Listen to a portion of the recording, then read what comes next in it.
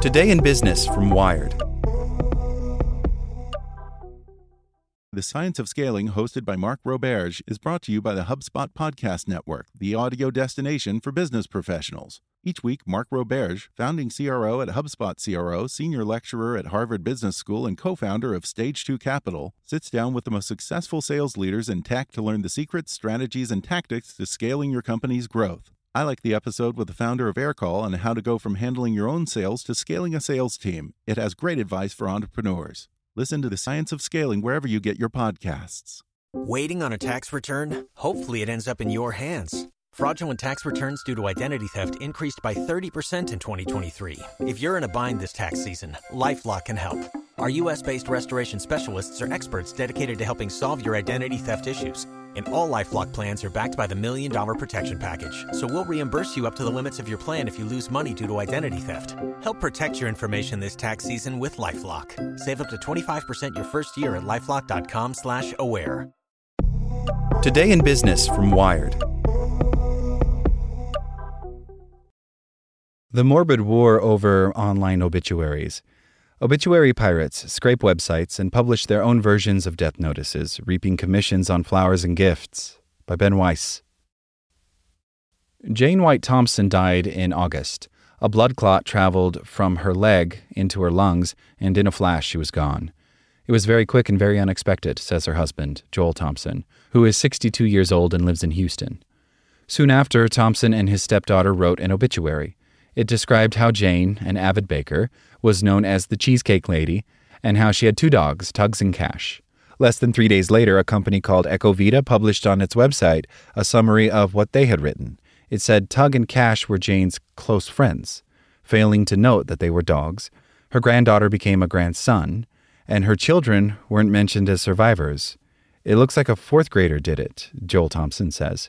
She would be very embarrassed if people were reading that, thinking that's her obituary.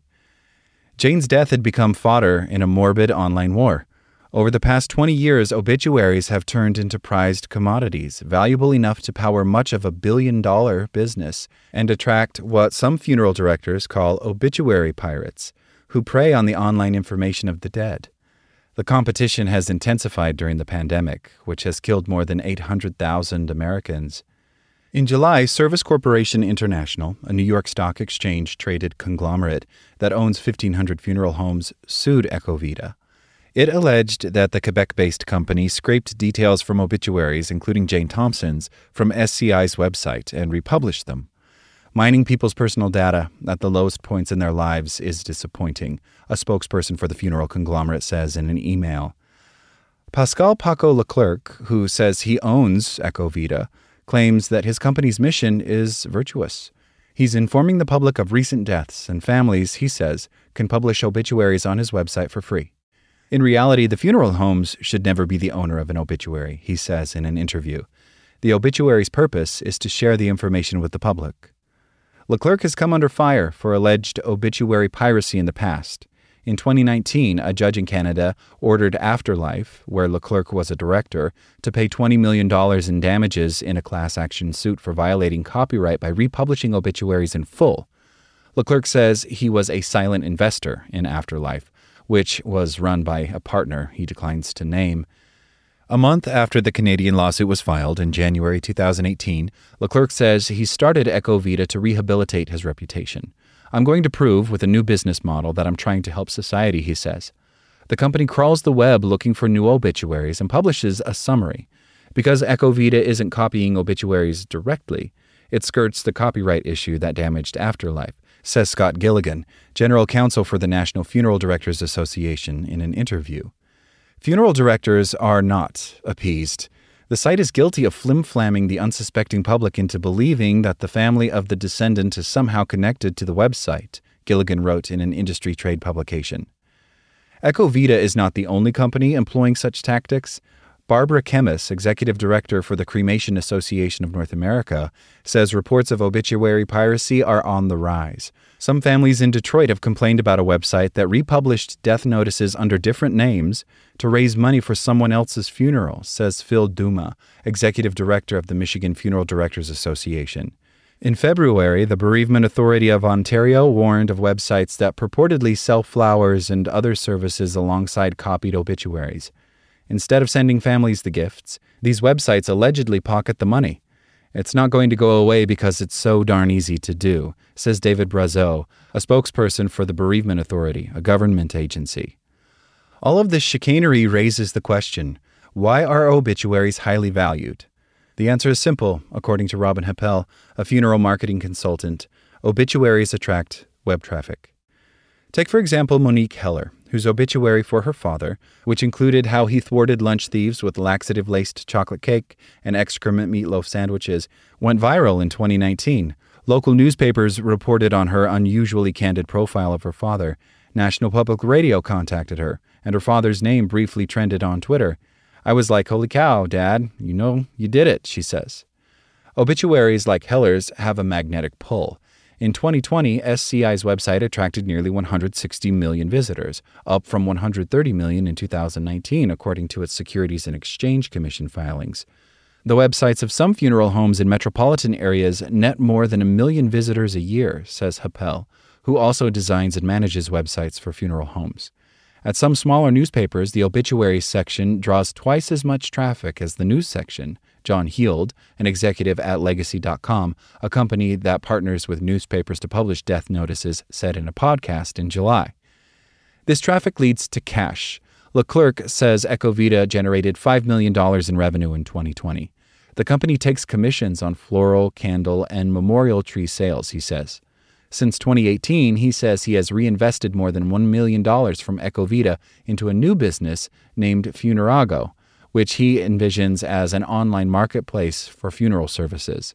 I want to use the technology to become a disruptor of the industry, he says. Online obituaries can attract investors with deep pockets. Heppel, the marketing consultant and funeral home website designer, says Providence Strategic Growth, a private equity fund, approached him in 2018 about acquiring his business.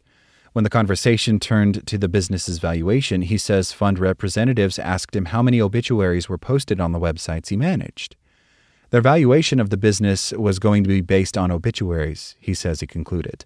Heppel later ended conversations with Providence. At the time, Providence owned Tribute Technology, which offers a suite of technology services for funeral homes, including website design and management.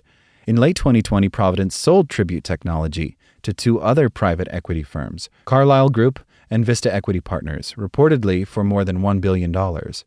Providence could not be reached for comment. On its website, Tribute Technology says it is changing the world one obituary at a time.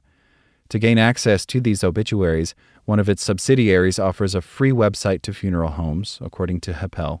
Brian Waters, a funeral home director in Indiana, says his family's business received its website for free from a company owned by Tribute.